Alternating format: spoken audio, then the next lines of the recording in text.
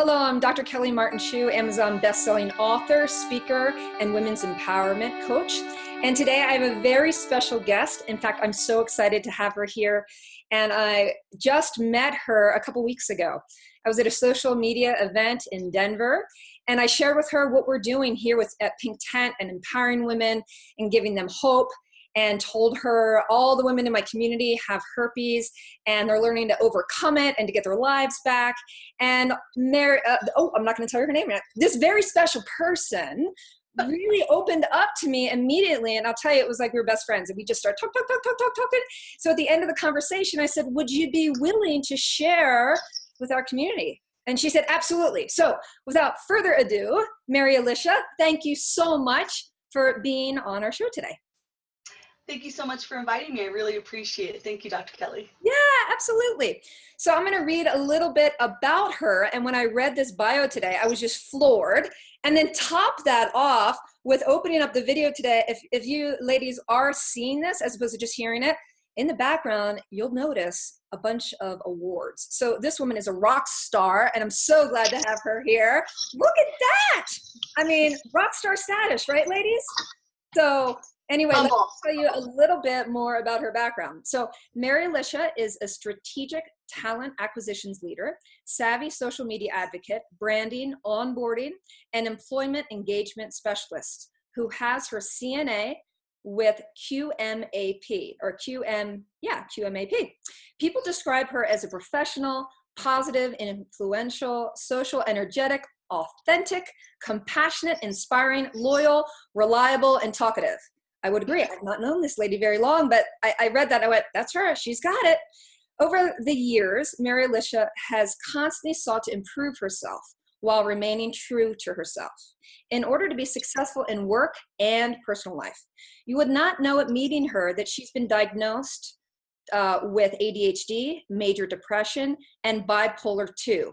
Although she bowed to the stigma of the labels at first, she now realizes that these labels help people define that these labels help define who she is and help her to understand herself better and do not define her. Do you hear that, ladies? They do not define her.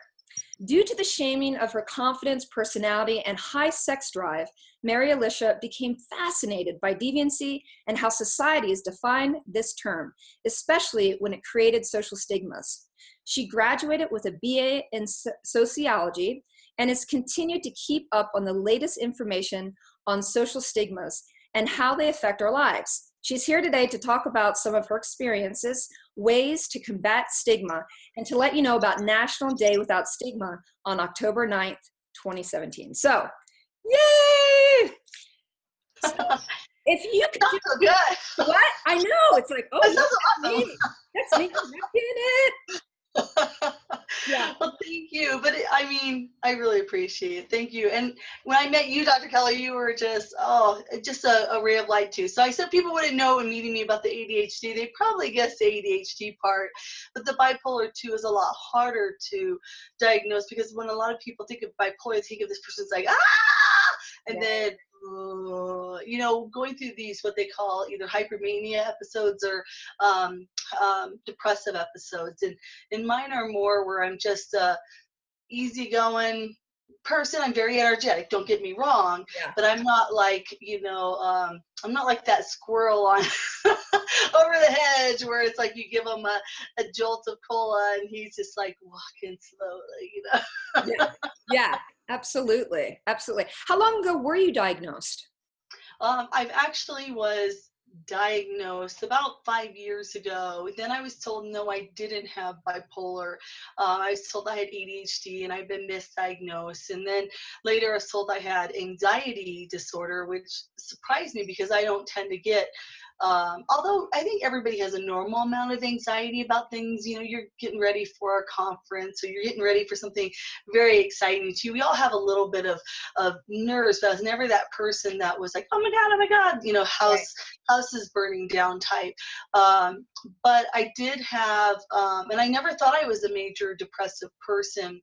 And what I found is that as I've gotten older, I'm not as I don't bounce back as quickly as I used to.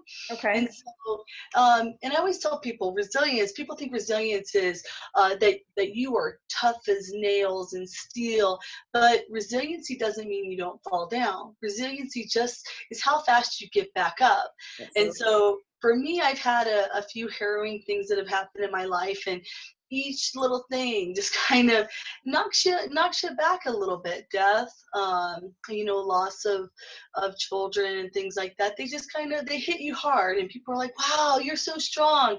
And then you almost get this where you feel like you have to be strong, and you have this outward appearance, but sometimes inside you're sad and you're dying, but it's like, oh, I've got to hide that from people. And Yeah. that's sometimes where the social stigma comes in, because a lot of people that do sometimes end up either hospitalized or having taken their own lives. People are like, well, they were just such a happy person, I never would have known it. Or, oh, they were so awesome. It's because people have this fear of this judgment, which usually stigma surrounds, that they feel like they can't be themselves and they can't let people know when they are hurting, because they don't want to ruin this polished image that people have of them. Yeah. So when you are in those places where you're more sad, I mean, how do you go about your daily life when you're in one of those places? I mean, like in the workplace. I mean, because one thing I can tell you, when women are diagnosed with HSV, there is a grieving process, and I don't think our culture knows what to do in the grieving process. And so there is this kind of dance of like feeling your feelings, and yet you also have to show up. And any advice on that when you're in that sad place? Well, I am not an expert. I'll tell people right away. I'm not an expert. I'm not a psychologist. I'm not a psychiatrist, but I'd like to think that I have had a lot of life experience in grieving. And I'll tell you just a little quick synopsis. When I was 12 years old, my mom died in a car accident. And then I ended up going to the military, and my grandpa ended up dying 2 weeks after I got to my first duty station. Mm. Uh, and I guess I should step back. 2 months after my mom died, my grandmother, her mother, passed away. Then I lost my second grandparent just upon arriving to my first duty station in the military when I was 18 years old. Wow. And then my brother ended up dying from cancer 2 years after my father died from stroke. So when I was 25, 27, and then when I was 31, we lost a couple of children that we were very much ready for and knew about and had tried for. And then when I was 35, my daughter was born with a very life-threatening diagnosis, and she actually has been on a Make-A-Wish trip. And in addition to that, she has a lot of physical and intellectual limitations in life. So when I look at grieving, and those are just a few things, but I have also lost my job, a couple times. And when you look at grieving, many people think, wow, there's like, it's almost like there's this finite time that you can grieve. And then it's like, okay, you should be done by now. You should be over this. You should be moving on. And it's almost like, no, and grief really, even for some people, it doesn't even hit them right away. So for me, I grieved right away for my daughter, the loss of this child I had hoped for, and I just had to redefine what that image of my daughter looked like to help me get through the grieving process. But for my husband, she looked like a normal little girl, and it wasn't until she turned about 5 or 6 and wasn't walking like other little girls were doing all the princess stuff like other little girls, could be. And I'm generalizing, but you know what I'm saying. She didn't look like a typical 5 or 6-year-old little girl.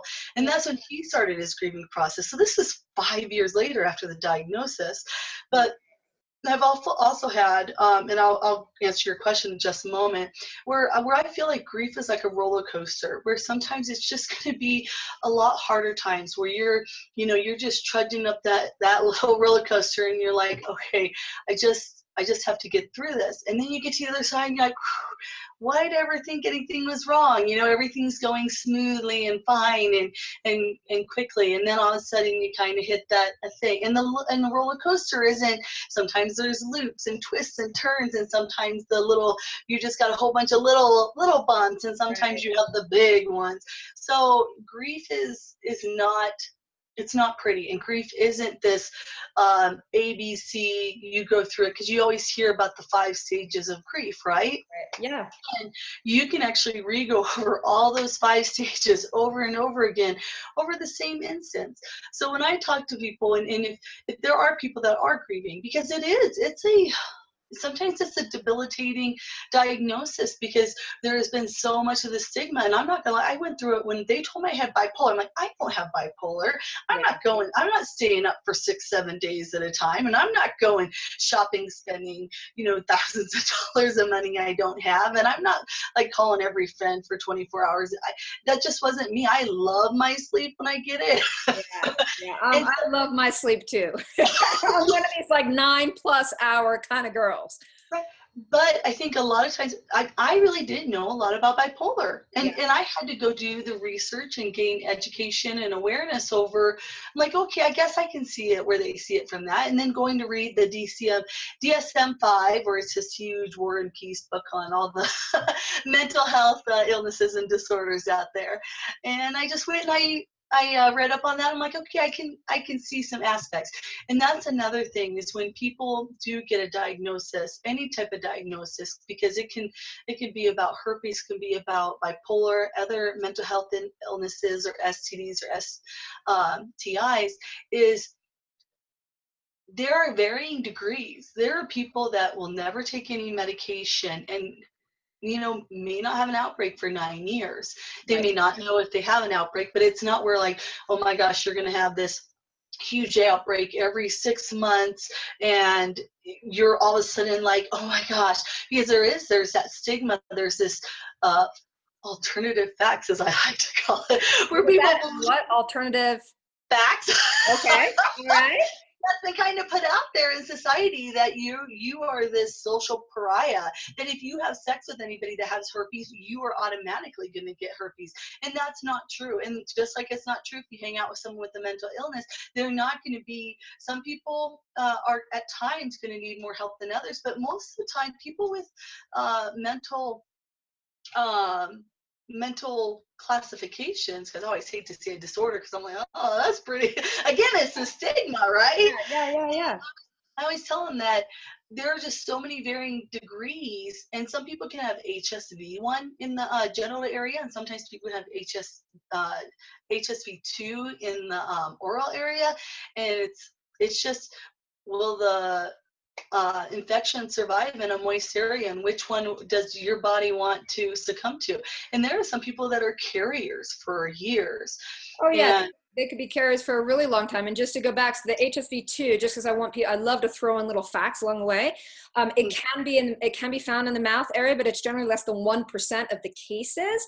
But what you bring up is, it doesn't matter where it lives. I mean, when we're really talking about, herpes as a virus, whether it's above the waist or below the waist, I mean, a blood test tells you whether or not you're a carrier, even if you've never had an outbreak. And again, it's like, there really shouldn't be any different stigmas. Like, it's in the body and it's in the body, right?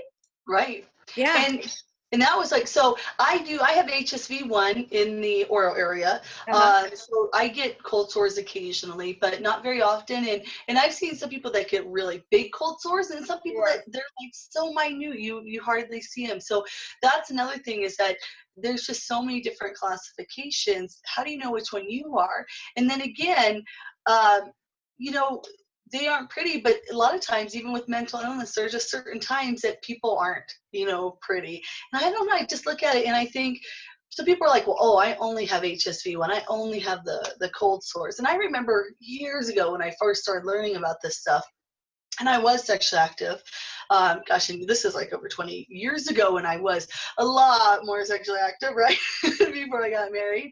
And then when you're looking at, and I would tell people, I'm like, okay, because I didn't even think I had it. And it wasn't until the military does all these blood tests, and I'm like, oh my gosh, I didn't even know I had it. And I had it. And I was, for the most part, a carrier. And I maybe present once every 10 years.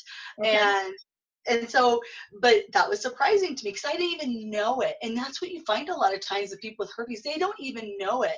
And so when you Exactly. look at the social stigma, wouldn't you rather somebody be open and honest with you saying, hey, I have this Right. and I'm taking suppressive medication for it, than to sleep with somebody that doesn't even know? Yeah. And Yeah. you, Knowledge. I mean, knowledge is definitely is power. Is power.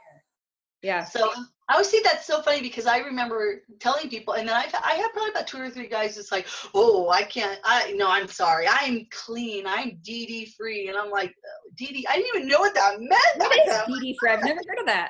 You have it? I guess it means disease free or drug and disease free or I've something like that. never heard of that. So that's a first. All And right, all right. people So that are saying that, they probably, many of them have not been tested for HSV because it's not part of a standard test. right, Yeah. and a lot of But people it don't. brings up the stigma again too, as if there's clean and dirty, right? Right, right. Yeah. It, like if you tell the person, hey, I have this, I get cold sores, because there are people that may or may not have it. But what I also found is that, and I have read a lot about it now. When I went to the CDC site, a few weeks ago, and it said, is oral sex really safe, or is it really safer? I think is the term they use. Right.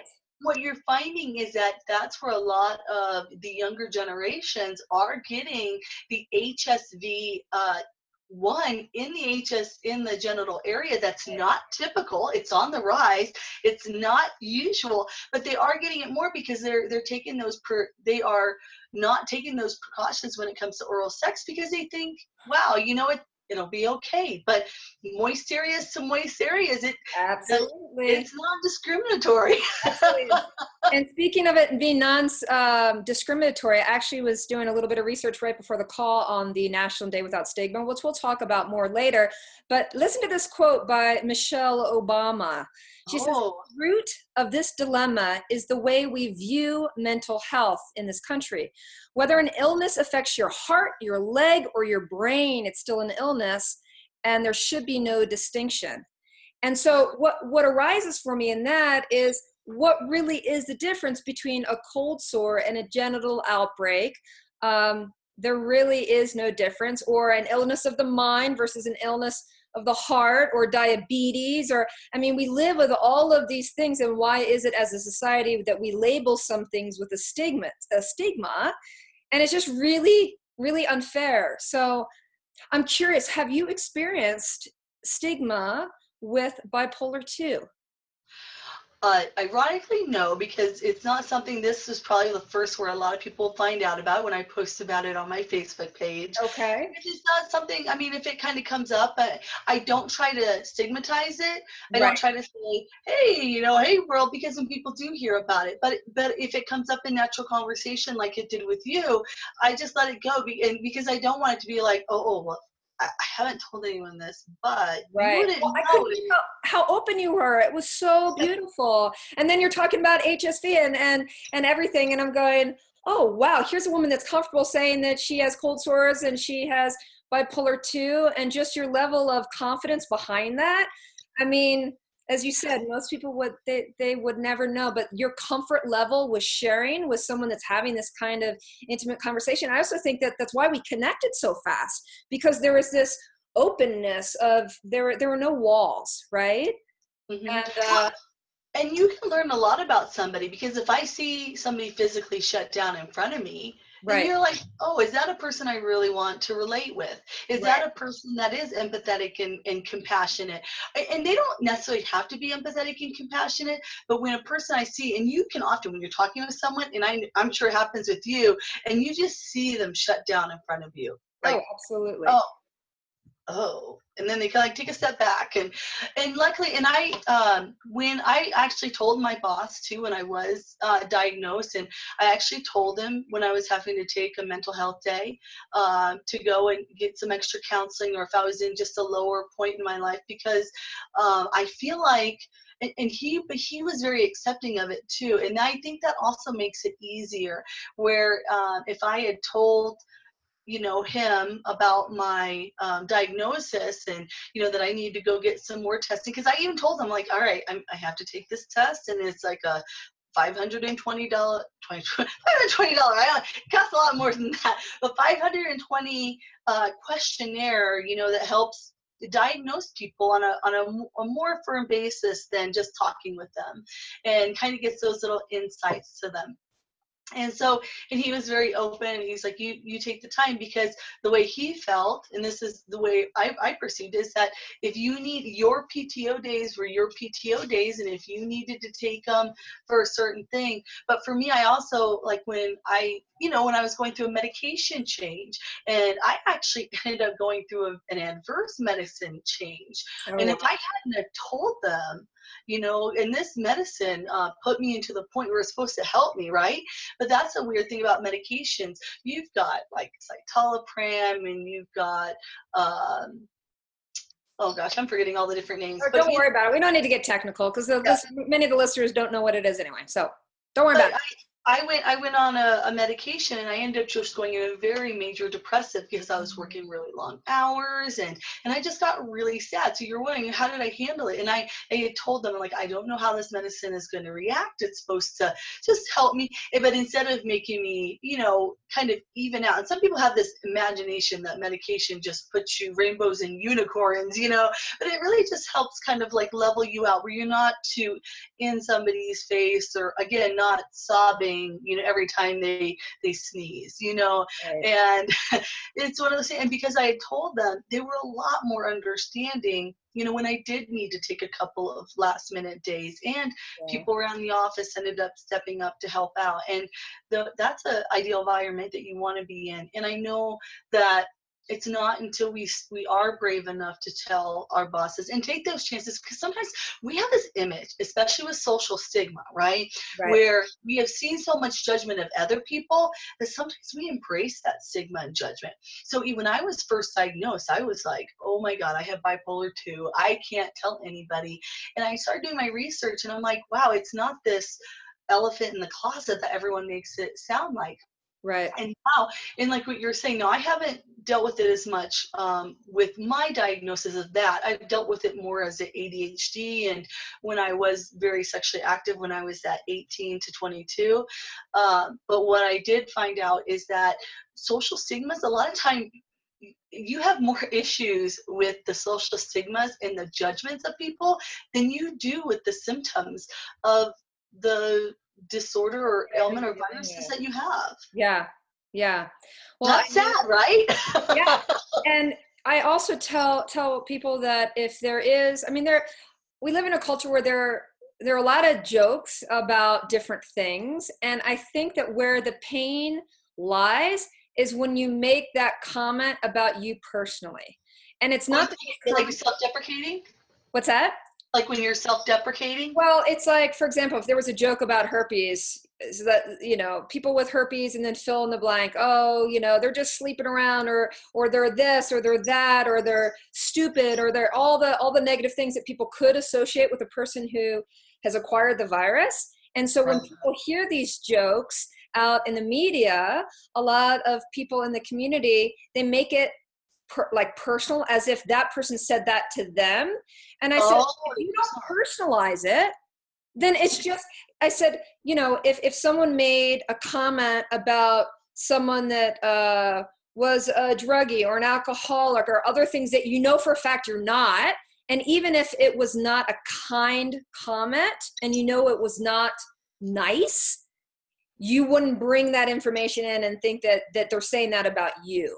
And so what I tell people is, if there are comments in the media that are really upsetting, don't internalize it. Don't make it about you. It's just people are ignorant. That's what it comes down to. People are ignorant. Well, and it's not just that, because you were talking about earlier, when we look at social stigmas, what are social stigmas, right? Yeah, let's talk about it. Right? It's mistrust, right? It's ignorance. It's a lack of education, a lack of awareness. But what does it lead to? When people are internalizing those things, and when they're personalizing it, then you start getting where they start mistrusting others themselves, where they start isolating themselves, and then it leads to this shame. But the worst part, and I don't know if it's this way in the community of that you're in, is that sometimes people don't seek the treatment they need because of those social stigmas. Absolutely. And isolation is definitely something we see a lot of. Someone will get diagnosed and they'll pull away from all of their family and their friends, and they'll stop doing the things that they love to do because they'll enter a period of depression and being out. I tell people it's common, obviously, to enter a grieving process and at the same time to totally isolate yourself. That's the worst thing that you can do. That it's important to engage in the community. I tell people that giving back is a great way to kind of begin to normalize yourself again. And so whether it's Habitat for Humanity or going down to your local homeless shelter and spending a couple hours with people where your focus is going outwards and helping people, it often lightens how you feel about yourself. Well, and it just feels good to do good things for other people, or to put yourself in an environment. So maybe you're not a big people person, you know, like you and I, you're a big extrovert, but introverts like to be around other people too. So maybe it's just finding an environment, and like you, this community that you've created to help people come together and realize I'm not alone, because that's also where stigma, it's that isolation, when you feel like you are alone and nobody else understands what you're going through. And they may not understand what you're going through, but there's a lot of people that understand, you know, the experiences they've gone through, and they can relate, you know. And that's another thing, sometimes we get in our mind, you don't understand, you don't know what I'm going through. And they just have to realize it is different for everybody. Yeah, there's a lot of people that have, you know, daughters with my daughter's disability, Vicardi syndrome, but it's almost like that rainbow spectrum. They're all different, and one medication that works for one girl that seems similar to your child is not going to work for another girl that has those same limitations, that I thought for sure this was going to be that miracle drug or pill. And so we also have to think that even when we get into these communities, and this is where I try, you know, I'm not a humble person, but I try not to be where, well, I know it all, or I'm the expert. I'm here to help, and I that's why I try to tell people I am not the expert, but I know what I've gone through, and I know how I felt. And if there's any way I can help or listen, you know, to help you, you know, let me be there. Because some of the worst, you know, I told you about that, some of the worst judgment, you know, or the worst symptoms are the other people that have this social stigma around us. But there is one thing worse, and that's when we stigmatize ourselves. And because when we stigmatize ourselves, what is stigma? It's we're looking for the weakness. We're looking for I'm like trying to think of the words, but it's like feeling broken.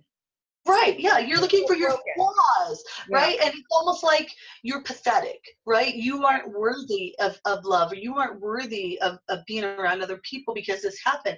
And especially surrounding herpes, where people think that it's a stigma of indulgence, right? That you couldn't have got this unless you were sleeping around, when that's the farthest from the truth. Some people can be the safest can be, and they are using condoms and prophylactics, and they can still get it. You know, condoms are not 100% fail-proof.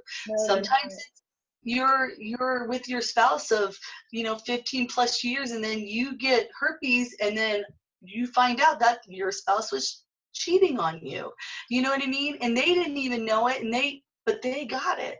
And that's the thing. Sometimes people can look at someone and they're like, you know, well, they do this inspection. I'm like, well, you must not have it because I don't see visible stuff.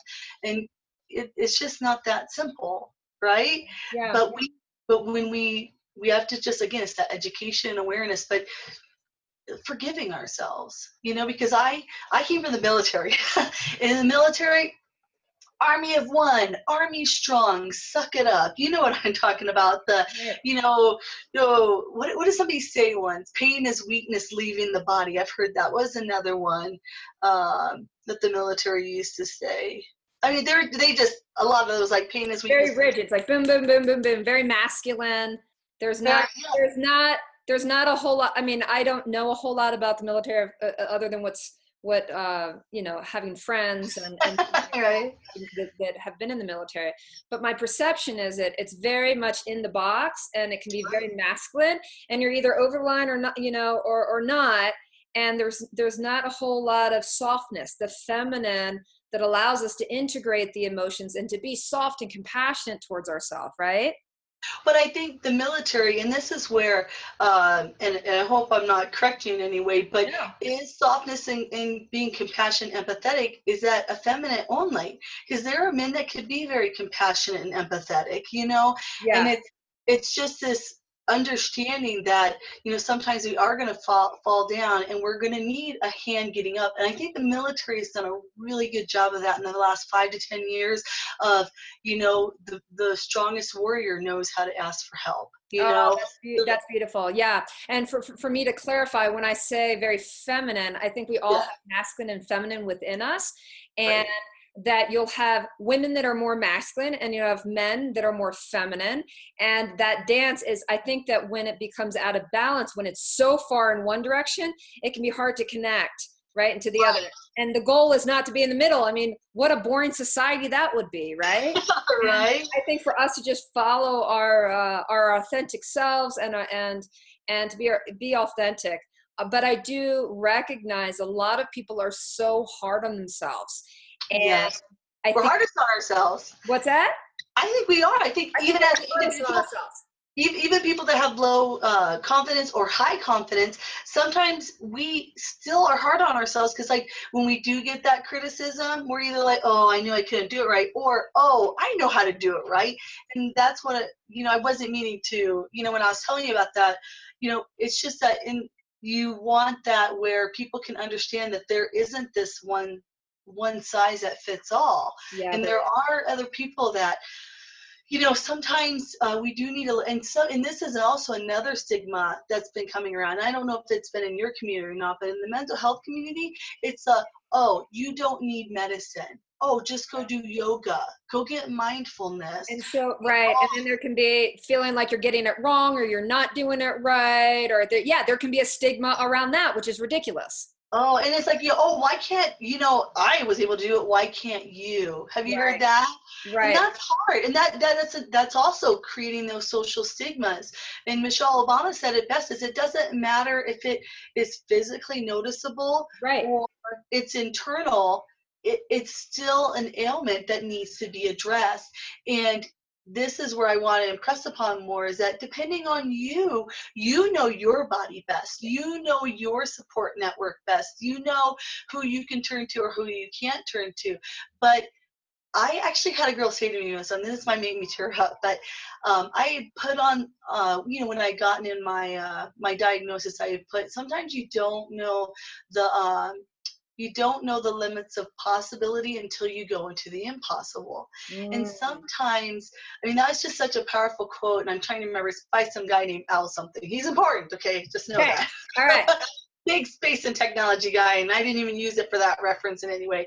But she ends up messaging me. And she was also, and this is, I'm coming new into this world of diagnosis because I've always been quirky. I've always been a little bit out there, but I've never And been, that's a good thing, right? right? Like, It's the labels we bring ourselves down on. It's like before it was okay. We're still the same person, right? We yeah. just now have this label Right. that's been That brings, oh, that's beautiful. You're right. All it is a label. I mean, right. right. And when we're looking at any diagnosis, it's several symptoms or things that doctors are looking for, and then they put it in a box and a label. And what you're describing is everyone in that box, no two people are the same. And so part of Correct. this journey is such an empowering journey, is know thyself first. And Right. Yeah. right, and it's like you're right, the same thing might not work for you that works for another person. And so I think that's one of the greatest gifts. When you have been given a label, now you're more educated, you're more empowered to have an understanding of, go, wow, that makes a little bit more sense of why this is happening to my body or why I feel this way. But then once you get the diagnosis, not to identify with that of I am whatever the mental illness is, or I am diabetes, or I am herpes. You're not any of those things. Oh, These are traits that are part of you, just like the color of your eye, but it's not who you really are. And so one of the greatest gifts for me in being diagnosed in my early 20s to where I am today, it's been a journey of figuring out what's going to work best for me. right. And there are a lot of different medications, and one's got, even in the herpes community, that are going to have that's going to work well for one person and Right. what. But I mean, look at insomnia, there's like, you see all those different commercials for Lunesta and Ambien, and they have all those different medications because some stuff does work better. And some Right, people absolutely. to go into the mindfulness. But finishing that story from that lady, she ends up messaging me and she's like, that quote was so powerful for me because, I had all these people telling me, that I didn't need medication, that I should be okay. And so I went and I tried to go medication free. And then I was struggling and I was like, but I shouldn't be struggling. Everyone's telling me I should be okay. And so, but when I saw your quote, that sometimes we don't know the limits of possible until we go into the impossible. We have to recognize that too, that sometimes when we go into the impossible, it doesn't mean it has to be comfortable for us. And it doesn't mean we have to stay there, because there are people that climb, the highest mountain in the world. And there are some people that succeed, and then like you read, oh, this one person did it without oxygen. And then there's going to be 10 more that try to do it without oxygen and die. Right, exactly. Absolutely. Great point. And so, but we know ourselves. And just because the doctor said, well, I have bipolar, I'm like, I don't think I have bipolar. And I read it and I can see they just have these parameters. Mm-hmm. And that's what we have to put in, is that these labels are there to help us get help. And that's how, redefining, and that's why I told you with my daughter, I had to redefine what that success looked like. And I always tell people, if you are struggling with something, read this poem. It's by a lady named Emily, and I can't remember her last name, but it's called Welcome to Holland. Just Google Welcome to Holland and Emily. Oh, wow. And it's a beautiful poem, but basically it's this point where this person had been planning on a trip to Italy, had all these plans, and went and learned Italian. And then when they stepped off the plane, they were in Holland. And then the Holland language. I didn't, but then once you start realizing that although you didn't get to where you wanted to be, and you can use this in the as a diagnosis of herpes, you are exactly what you thought it would be. But then if you start realizing, well, there's windmills in Holland, and there's beautiful tulips in Holland, and you look at the benefits for people in your community, they know that they have found you, and they found a source that they can get help through. And it's just redefining what your life looks like, but not labeling it, oh, my life is over, because it's not, it's just changed. Yeah. And that's how you look at it.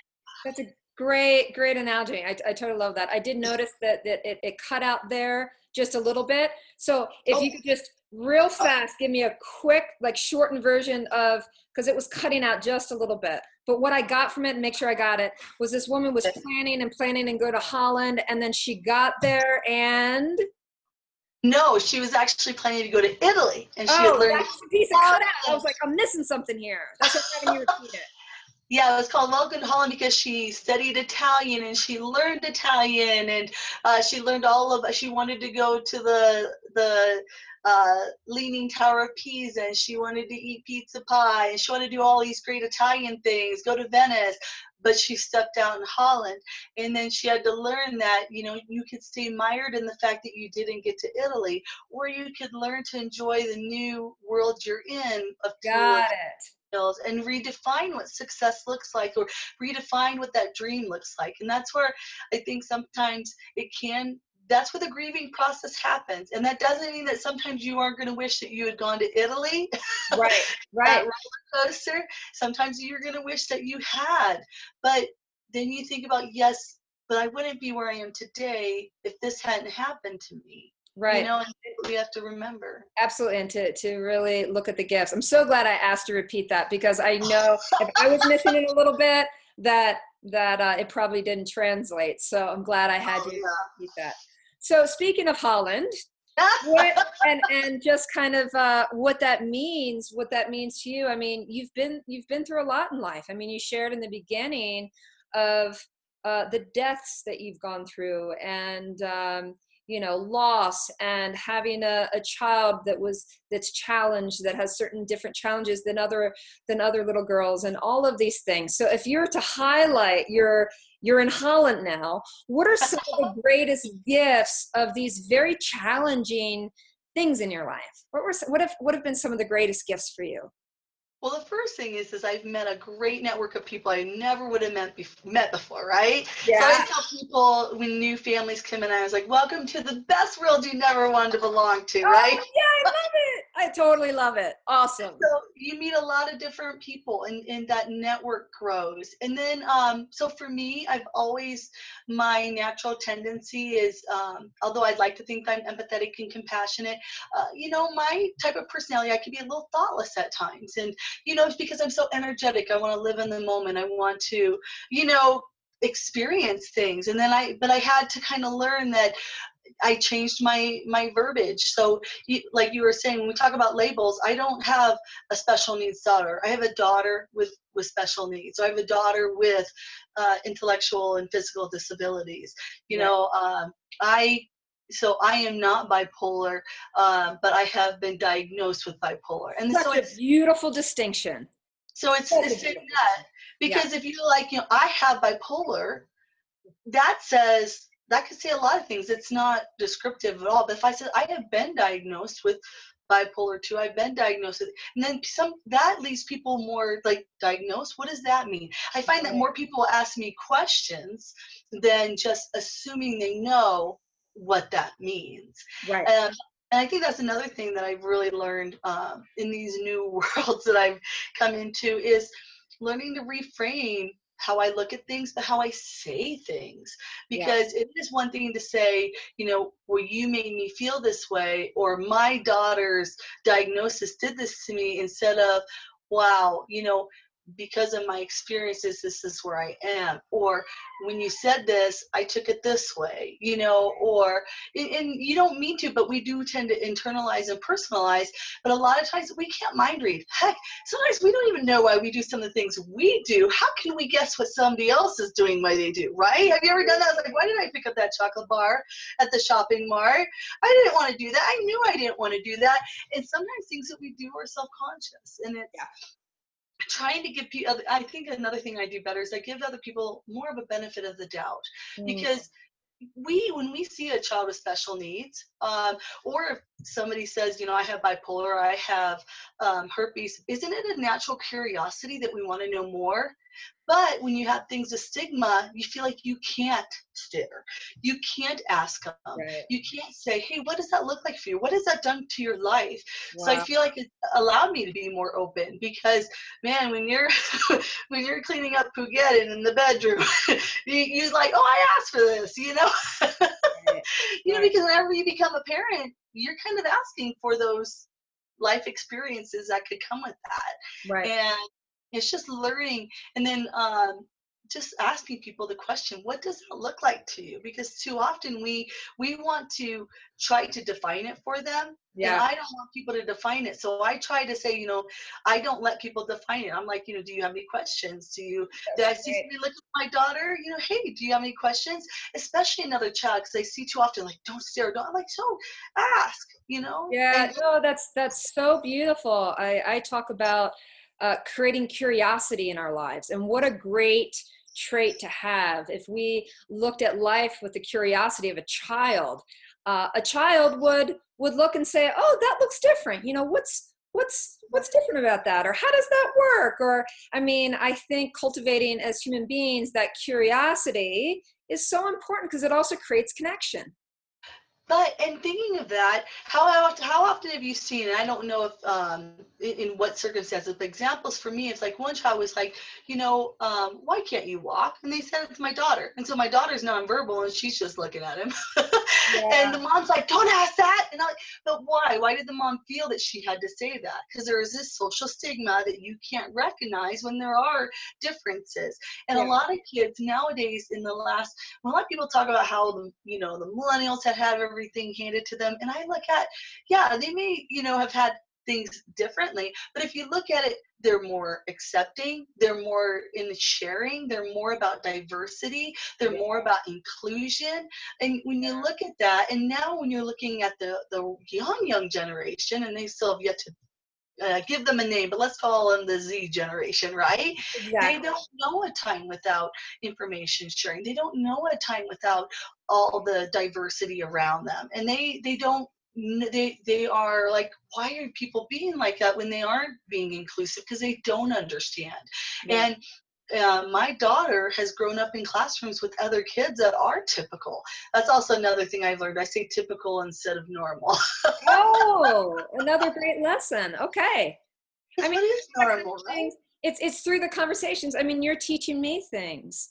And Oh, you go on. are. You are. I mean, and words are powerful. The distinction between normal versus typical, it has a different energy. It has a different feeling. And typical is more appropriate for what you're just, what you're sharing. Right. And another thing is like, you've heard me say the word energetic instead of hyper, but Right. NDHD is hyperactivity disorder. And it's, again, one's a much more powerful positive word than the other word that has a social stigma Yeah. surrounded. And I Yeah. think it's how we learn to define ourselves. And again, without defining ourselves, does that make any sense at all? It absolutely does. One of the things that I teach when we're talking about the power of language can totally change how you feel. Just one word, right? And so what I teach women is that if you hear or when we speak about herpes, if that one word really triggers you, and as you even self-reflect of going, well, what if you just knew that you had a skin rash?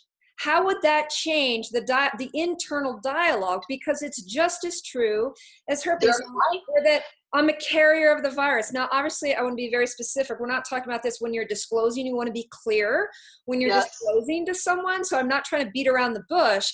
But when no. we're talking as far as a language of healing, a skin thing feels Yeah. different than a venereal disease.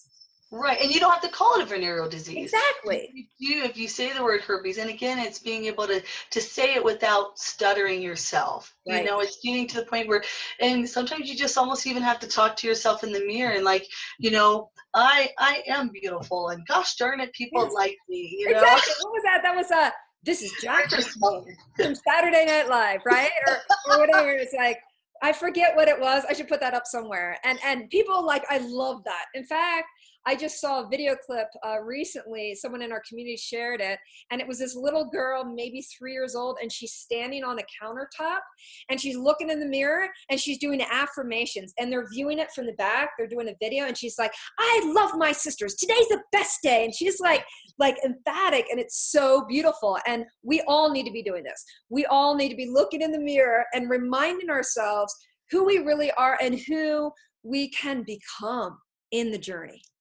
Right, because you can have a diagnosis and like, all right, I have herpes, and we didn't really talk about it here, but I told you how one of the things. So I learned about that I had HSV1, but when I was probably about 30 something, let's just put it that way,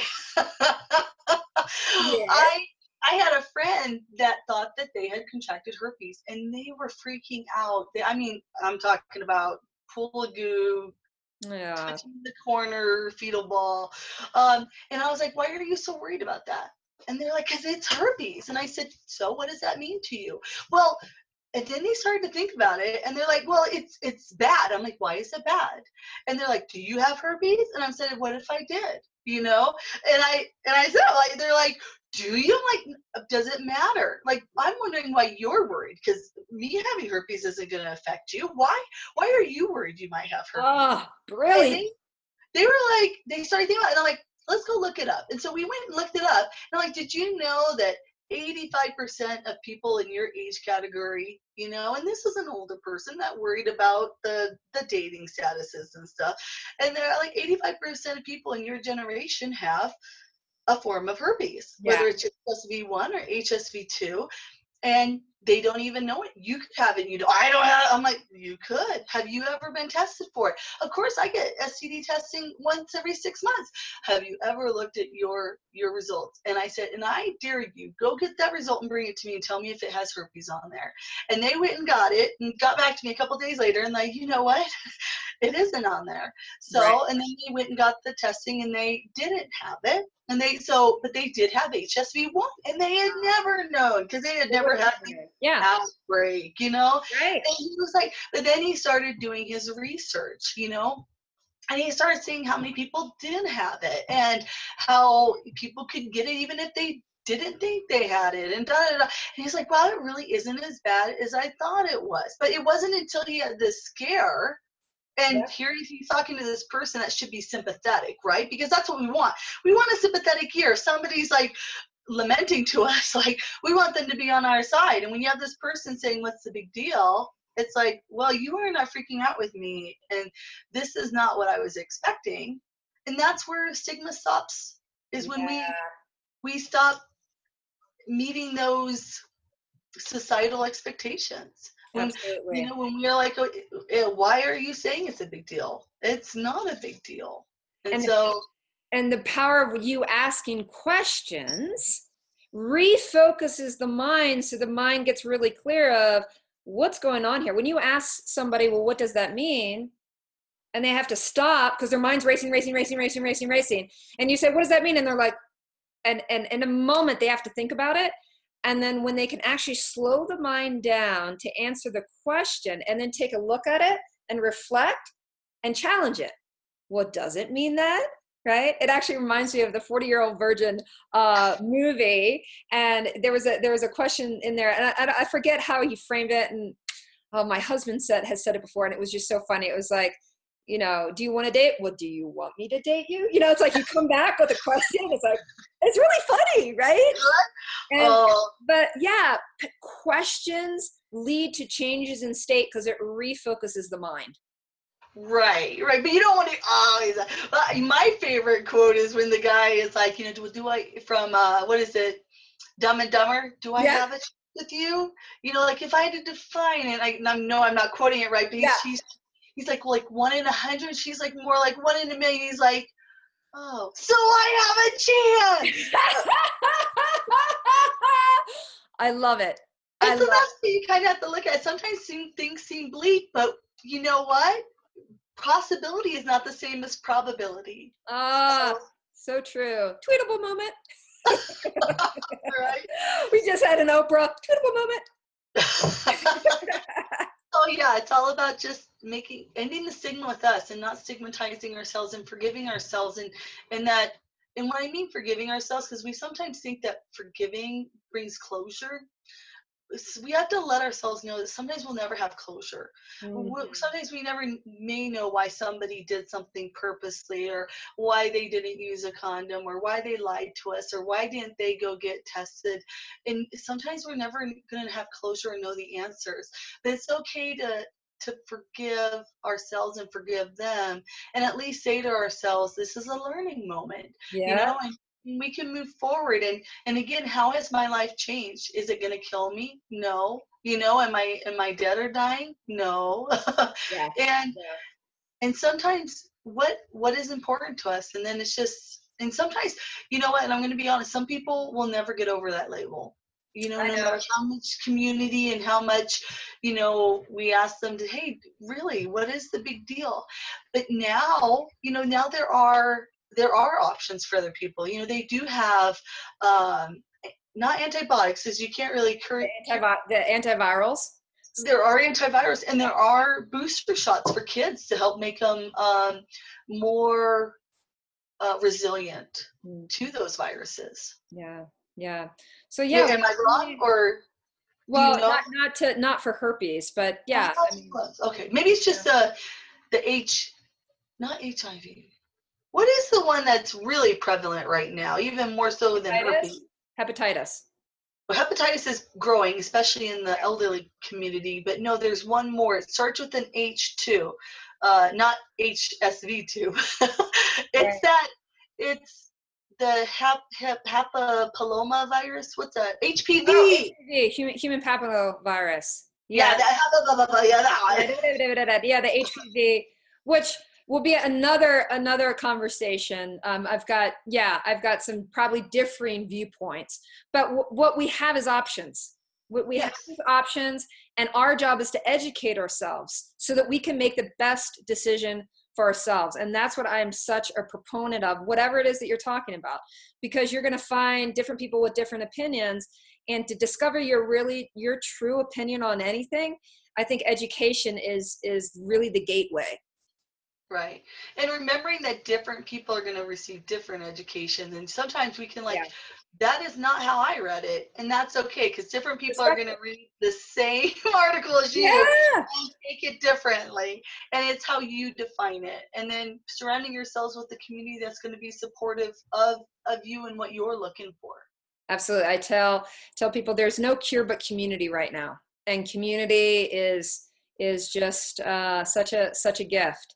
And to go from hiding that secret, and not that you need to go and tell everyone, right? But the moment you share your secret, whatever your secret is. In fact, I was on the site, which we'll go into because I want to know kind of what you know about the Stigma Day, but I went to their website like right before we got on the call, and there was this gentleman, and I can't wait to learn more about him. In fact, a shout out to Frank Warren. I'd love to interview you. I do not know this man, but I watched a little 3-minute clip and he was just so inspiring. But anyway, he said, and he had up on his arm written in black marker, it said, secrets can be walls or bridges.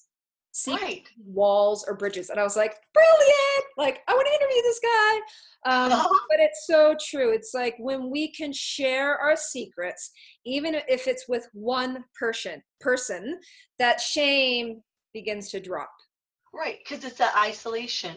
When we make something a secret, when we're like, nobody else can share this with me, sometimes we don't know that there is. And think about this community that you're providing for people didn't exist 20 to 30 years ago. You know, with the rise of the internet, it has helped a lot of the stigmas come down, because now we are like, well, I am not alone.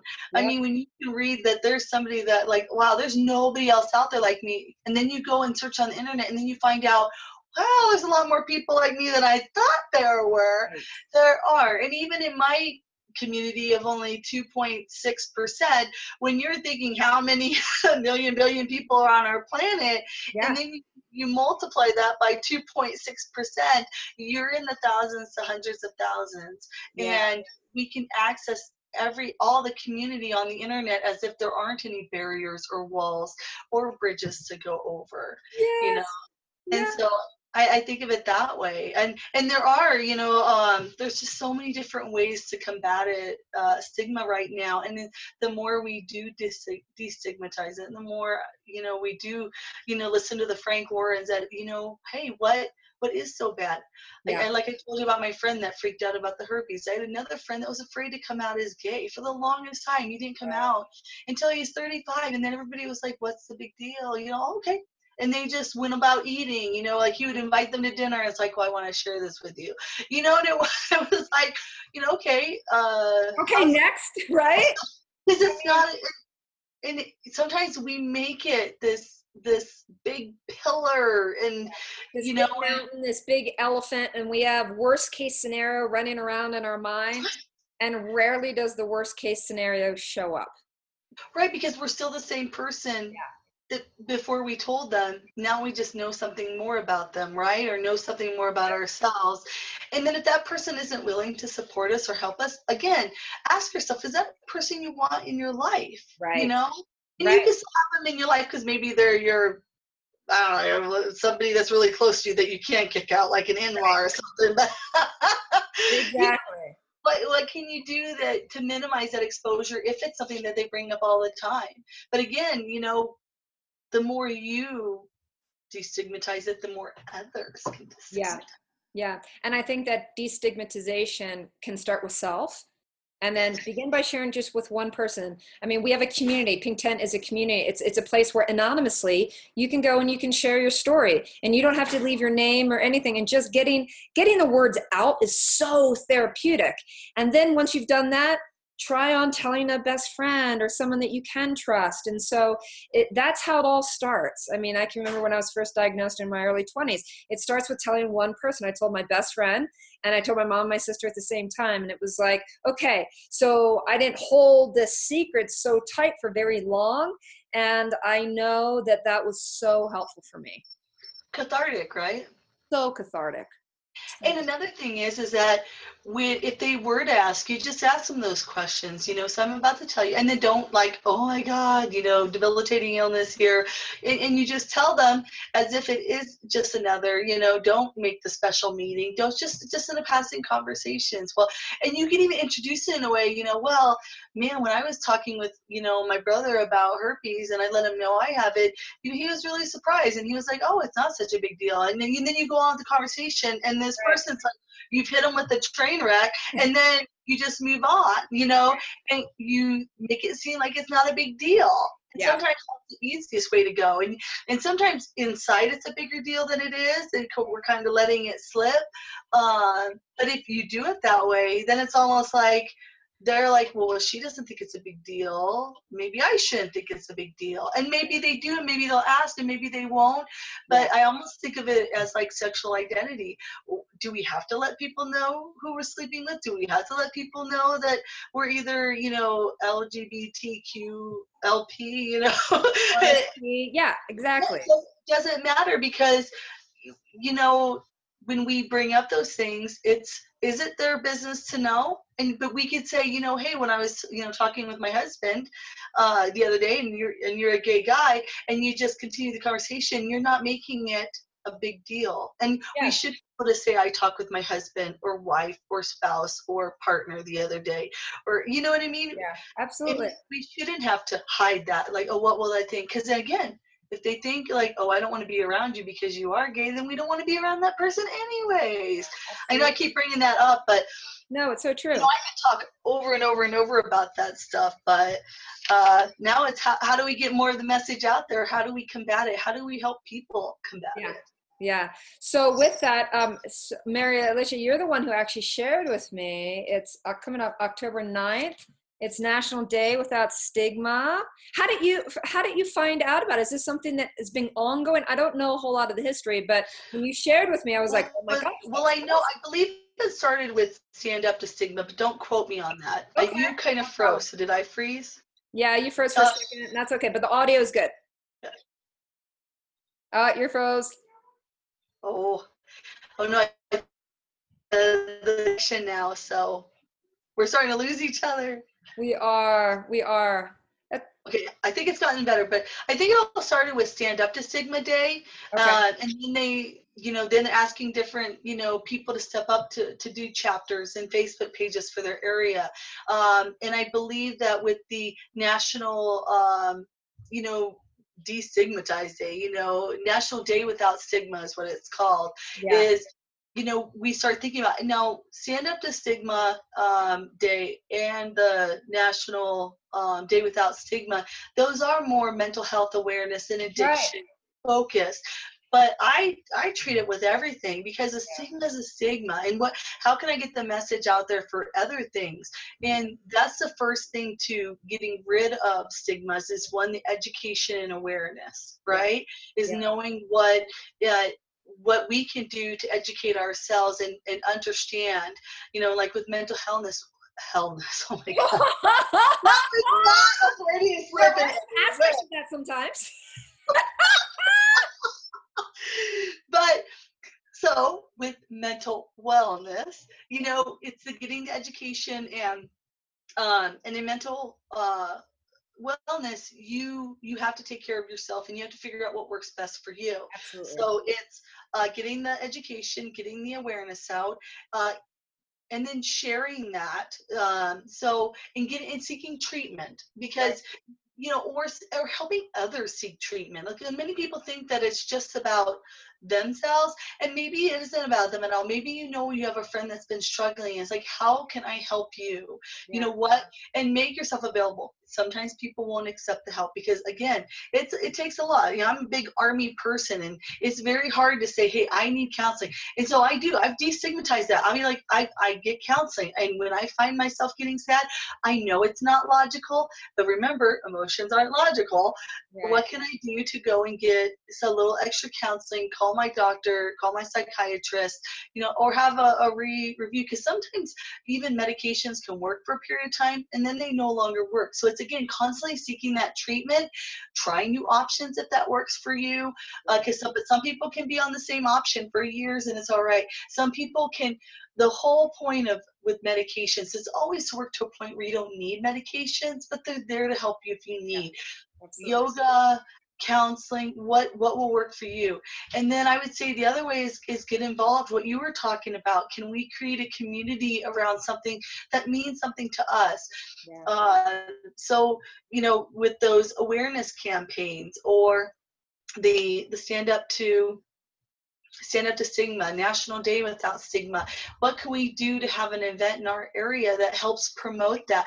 Whether or not we feel that stigma comes towards us, especially if we don't have that stigma surrounding us. We don't have herpes, we don't have a mental illness, or we aren't addicted. That's sometimes the most powerful message of all, is the message of support. Yeah, absolutely. Absolutely. Well, thank you so much. This has been so much fun today. My guess is we could have this tape rolling and rolling and rolling for hours. We'll close it out. And you are just such a bright soul. And it's just so wonderful to have you, share what you've been through and some insight. And I see a lot of how the areas of stigma, it doesn't matter what you're talking about. I think that's one thing that was a common thread throughout our conversation today. It really doesn't matter what we're talking about. That really secrets lead to shame, lead to isolation. And in the end, seeking out help and community is one of the best things that you can do for yourself. So thank you. And if you're listening to this, you're not familiar with Pink Tent, go to pinktent.com. And we have a community where you can share your story about living with herpes. We also, I've written a book. It's on Amazon, Live, Love, and Thrive with Herpes. It's also on my website. And really, it's about discovering hope, overcoming the stigma, and getting your life back. I really think that this is just the beginning. Wherever you are and wherever you want to go, it is totally still possible, not even still possible. Life is a box of chocolates. And have fun, live, love, and thrive. And thank you, Mary Alicia. And signing off.